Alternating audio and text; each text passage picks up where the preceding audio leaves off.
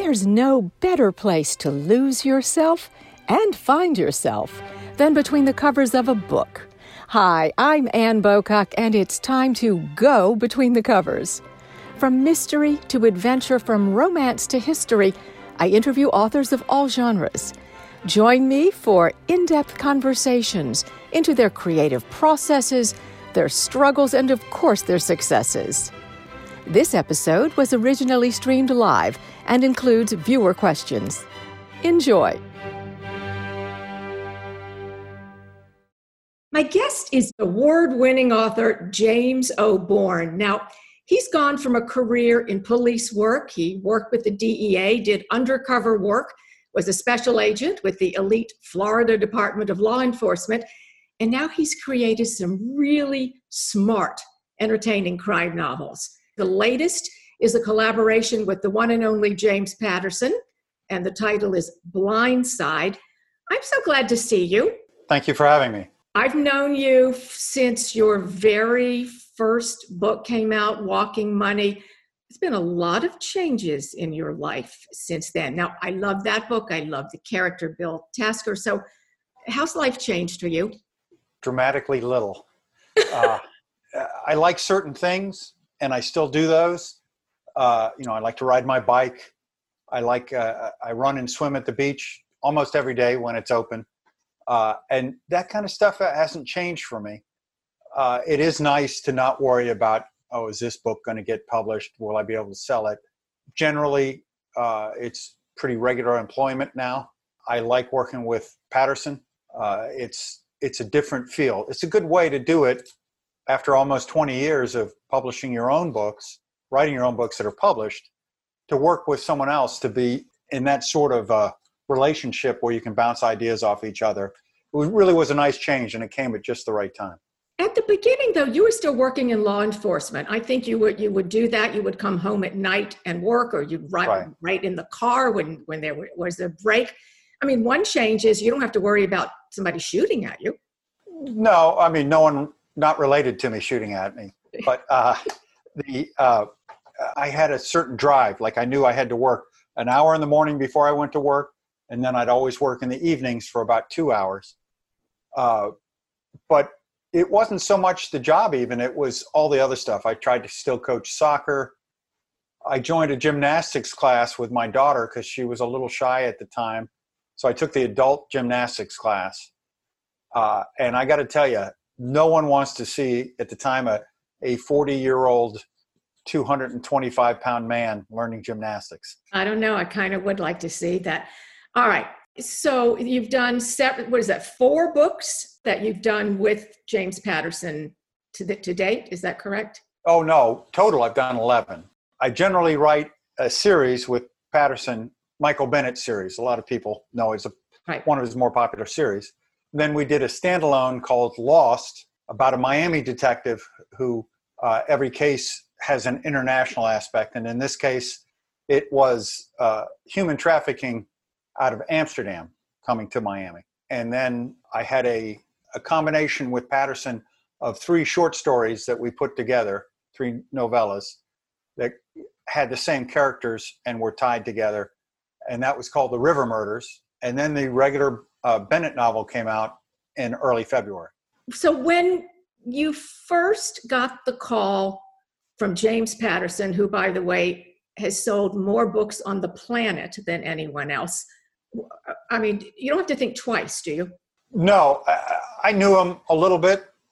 We had talked about it over a number of years. So when he finally called me, I was very happy to get the call. He said, "Hey, I'm trying something new. I think you might like this." And he was right. I wasn't sure about collaboration, but from the very beginning, there was really no downside to it. To me, he's easy to deal with. He reminds me a lot of some police commanders that I dealt with over the years. He's very to the point. He's got a really, really good sense of humor. And he can take a joke as well as deliver it. I am so confused about collaboration because writing generally is a solitary existence. It's not a team sport. But here you are. What's the process? Well, we don't go into the process much, but we both have ideas. We talk about them. the key is we develop a very detailed outline. And that takes actually quite a long time to get the outline. If you get the outline right, the rest of the book comes along pretty easily. Well, I know that Patterson, I'm convinced he is wired differently than the rest of us. The last time I spoke with him, he told me he had 30 projects going on at the same time. I don't even know how that's humanly possible. Well, some of them are his TV Right? shows, too, that air on your station.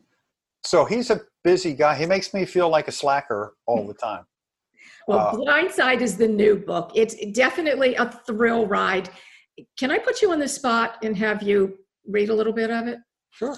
I have to put on glasses for it, though. So I'm going to do a little setup. This is the opening of Blindside.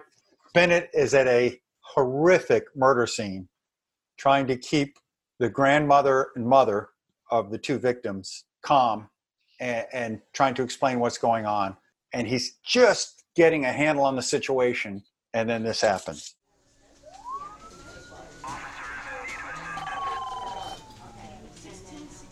The uniformed captain from the 40th Precinct erupted into the hallway from the stairs. I knew the tall captain from my days on patrol. He yelled down the hallway to the NYPD officers working diligently, "Let's move this along, shall we, people?" Then he saw me. I had just gotten Mrs. Evans seated. The young patrol officer stepped over and offered her a cup of cold water. She was starting to get that glazed look family members have after a murder. The captain marched towards me and said, "This ain't Manhattan North. What are you doing here? Trying to steal a stat?" Sometimes cops embarrass me. Yeah, it's a job, but it involves people with feelings. I kept it professional and said, "Just helping out, Captain." Patterson's books, when your help in this book, first of all, let's talk about Michael Bennett. He is not the stereotypical loner cop. I mean, the guy has 10 kids, right? 10 kids. So I'm thinking of people in quarantine now that are listening to this guy who has 10 kids. Come on. But he's a totally different character. He is. He's a great character. I mean, that's all. Patterson developed all that long before I came along. But I do like to look at each child, and each book try to focus on one child who has something special going on at that time, so that the story's not overwhelmed with 10 children every time. You know, there's always other things going on in one book. One of the girls has her first high school boyfriend. As a father, you know, I can relate, keeping my mind on my job and on my daughter at the same time. There have been trials and tribulations. His oldest son was arrested and ended up going to prison in New York for drug dealing. So there were several books where they were struggling with him while he was in prison. We try to make it as realistic and relatable as possible. So Bennett has 10 kids. That in the book, in Blindside, I think it has a little of everything. National security issues, as I recall, serial killer, kidnapping. You're going to be holding your breath for a while in this book. And part of it originated, I was in New York. I have a lot of contacts with the New York Police Department from my working days and since then. And I want to get things right. So I'll go up there, I'll visit my daughter, get looks at different police facilities and stuff. And they were talking, it wasn't a secret, but the NYPD has officers outside of New York City. And they have intelligence officers in Europe and the Middle East for a number of reasons. They tend to get the first of everything, New York City is. So that's what I wanted to play up, is that Bennett has to go to Europe. He's kind of doing it on his own, but there's NYPD guys there to support him. The fact that you have this background in law enforcement brings, obviously, real authenticity. It's not like you have to research it because you lived it. Well, some of it, I have to research a lot of the scientific stuff. But as far as the interchange, so often people say, do cops really talk like that to each other? Yeah, it doesn't matter. No one seems to get upset with it in real life. So I try to take a lot of the jokes and insults that go back and forth come exactly from what I'd heard at one point or another during my career. Your dialogue in all of your books, it's funny. It's Definitely, it's, I guess, cop talk, certainly not politically correct by any means. So I'm assuming cops are funny. Cops are funny. Cops are the funniest people you'll meet, unless you meet them under the wrong circumstances. Then you're never going to like them and never going to think they're funny. Did you ever come up against a really smart criminal? No. In all those years? Not really. They all think they're smart, and usually it's their arrogance that brings them down. But no, if they're that smart, they would do smart things like work on Wall Street or something else to make money. Because eventually something bad happens to you. You may not go to jail, but something else bad will happen to you. Because there's a lot of books out there where the criminals are really smart. Yeah. Does that bother you when you read it? No. And some of books with Patterson's, we always have not always, but we often will have a mastermind. In this book, the guy is brilliant. But again, he's got a blind spot. Ooh, that would have been a good title. That's the next one. He's got a blind spot in that he can do everything with a computer, but maybe he doesn't know what the people around him are really thinking or feeling. So there's always a downside.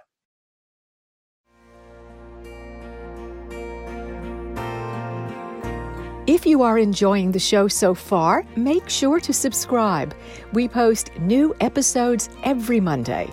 And don't forget to leave us a review. We'd love to hear what you think. Now, back to the show.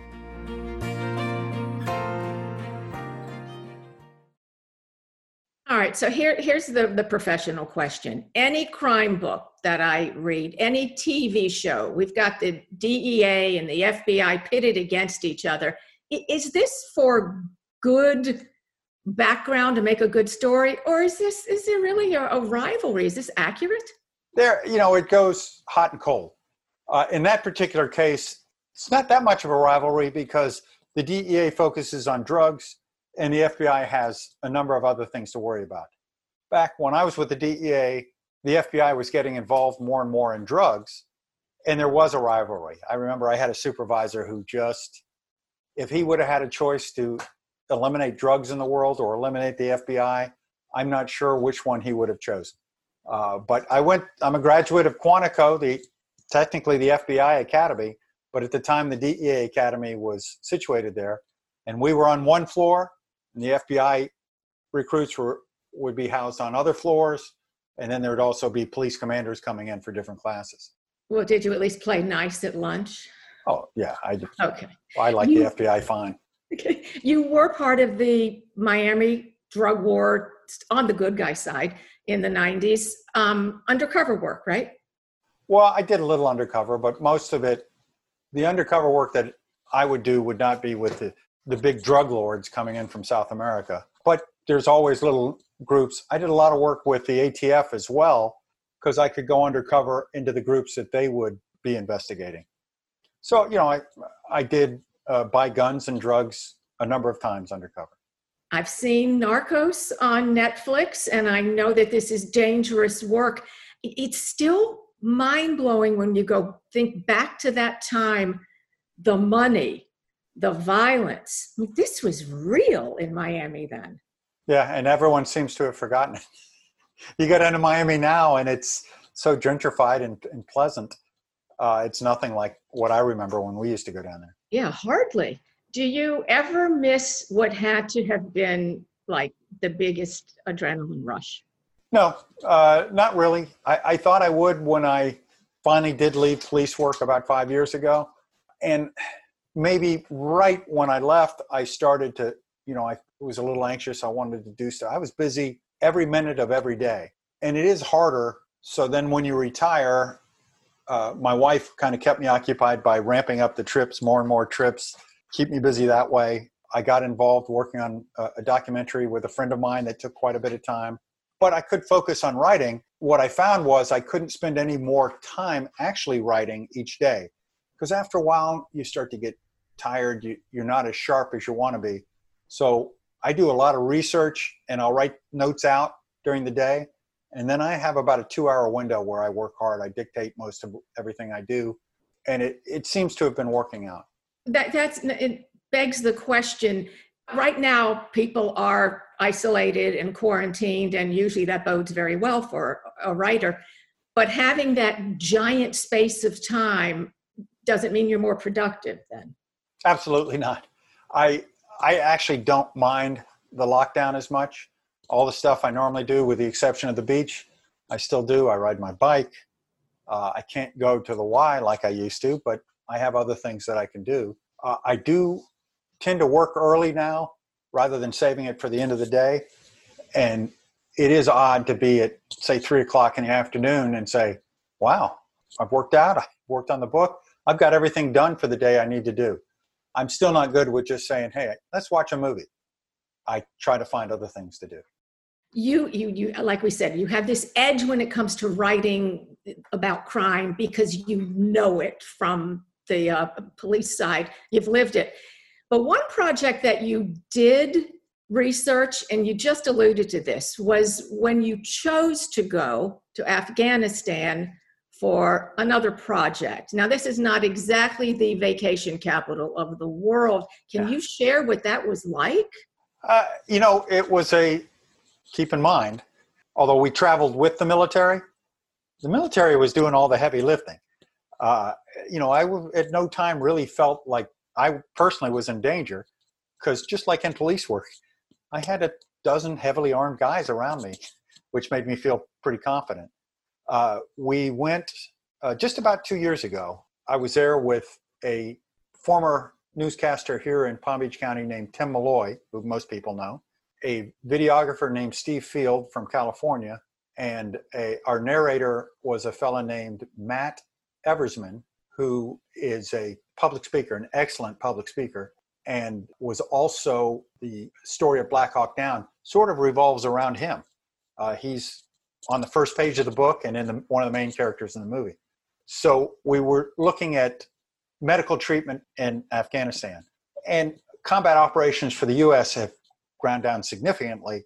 So it was mostly at allies, the Afghan fighters. And we followed one of the Afghan fighters who had stepped on an IED through the medical process and interviewed the hospital and things like that I really felt like I had a good understanding of it. We travel around the country quite a bit, so I saw different places. I was on enough helicopters to satisfy me for a while. On our way out, we didn't leave altogether. They couldn't guarantee us when the military flight out was going to be. So rather than risk it being delayed over and over again, Matt had a speaking engagement he had to get to. So I decided to come back with him on a commercial flight. So we flew to Kabul International Airport from Bagram Air Base, which is not far, but we didn't have a stamp to enter the country because we'd come in on the military base. The Air Force knew it ahead of time and told us, look, this might be a problem. You should be able to get through. They're not super strict. And sure enough, when I got up there, the guy said, hey, you can't fly today. You don't have a stamp on your passport. So I tried to discuss it with him. Next thing I know, Matt and I were pulled out of line and held in detention and for immigration, and they took all of our documents. I wasn't too worried. No one seemed that upset. I was thinking at worst, we had to figure out a way to sleep comfortably at the airport, because that's the one thing the Air Force told us is under no circumstances leave the airport. So an hour later, maybe a little more than an hour, a large group of the immigration officers walked up to us, and one of them was holding my Florida driver's license. And he looked at it and just said, Florida, nice. And I was like, you like Florida? And he said, Mickey Mouse. I said, would you like to visit? And he turned and looked at all of his friends. He said, all of us? And I said, I got plenty of room. And he handed me my license and said, you're free to go. Before we got to our first layover, he had friended me on Facebook. He made me email him, and he emailed me right back when we were still there. So now, I talk to this guy from Afghanistan every once in a while. Best immigration story I think I've ever heard. You win. A couple of other great things came out of this trip, though. An Emmy for the documentary. So that was great work. And the book River Murders, correct? Wasn't that? That's correct. The third story in Rivers Murders, although Patterson and I developed it together, we used a lot of my experience in Afghanistan. And it's not the experience you think. People think, what's an explosion look like? No, you wouldn't expect there to be just residential neighborhoods next to the airbase, just like it would be here. And that there is regular traffic. People go about their everyday lives. It's not a constant battlefield. So little things like that. details about Bagram Air Base, how the missile attacks are alerted, where you go. There are bunkers all around it with sandbags. Little details like that I try to insert into any book that I'm working on. Probably not going back there anytime soon. If we had the right story, I certainly wouldn't mind going back. But I will say I went to the Middle East again I just got back about a month ago, and it was a much more comfortable trip on a commercial flight. Jim, I have to ask, crime fiction is like one of the biggest selling genres, and women seem to be the biggest readers. Why is it so popular? Why do you think it just hits right with women? I think it's relatable. I mean, they can see things going on. Anyone reading crime fiction, hey, this is based on something that I know about. Maybe it is, maybe it isn't. I don't know. But you get that feeling. Whereas, if you're reading Game of Thrones, clearly you're not relating to it on a personal level. Even though it's a great book, I'm not knocking it. If you recall, years ago, I wrote a couple of science fiction. And those seemed to hit a chord with people, too, because at the time, it was 2008, we were right in the middle of the Great Recession. And it didn't paint the rosiest picture for Florida in the future. But it was fun to write. Both of them were. And they did get optioned. They were never made into anything, but at least they're the only books I ever had that were optioned a couple of times. You wrote a book a couple years ago, and we only have a little bit of time left, but I have to talk about this for a minute, and that is Scent of Murder, because you wrote about dogs and who doesn't love dogs, and these may be like the smartest dogs in the universe. Having had dogs that none would qualify for Mensa, I just adored this. Did you ever work with canine dogs yourself? I was never a canine handler, but obviously I've worked with them many times over the years, and they would always say the same thing. Why doesn't anyone ever write books about canine handlers? They really are right on the cutting edge of almost everything. So one day I was in New York just chatting with my agent, and she asked me about police canines. Her daughter was interested in something. I can't remember the exact details. And I told her, what canines do and some of my experience with them. And she just looked at me and she said, that would be a fascinating book. Could you make something around that? And that's how Scent of Murder started. And there are pictures on your website. You did real research with dogs. I put on the suit and had a police canine attack me, bring me down, bite me, that sort of thing.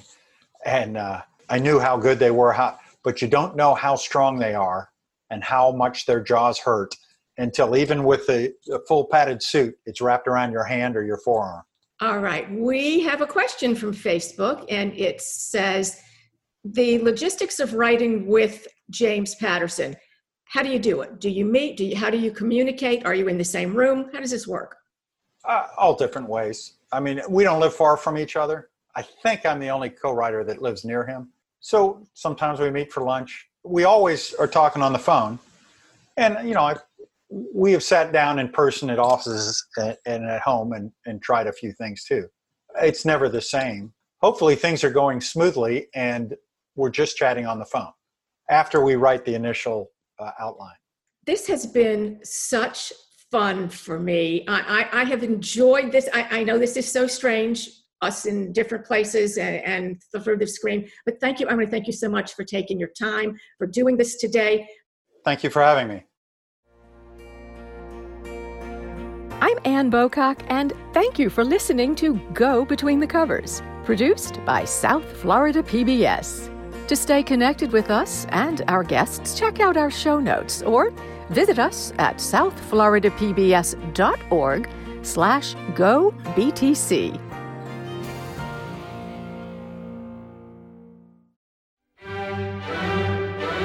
Next Monday, I'm interviewing New York Times best-selling author of historical fiction, Laura Kamoy.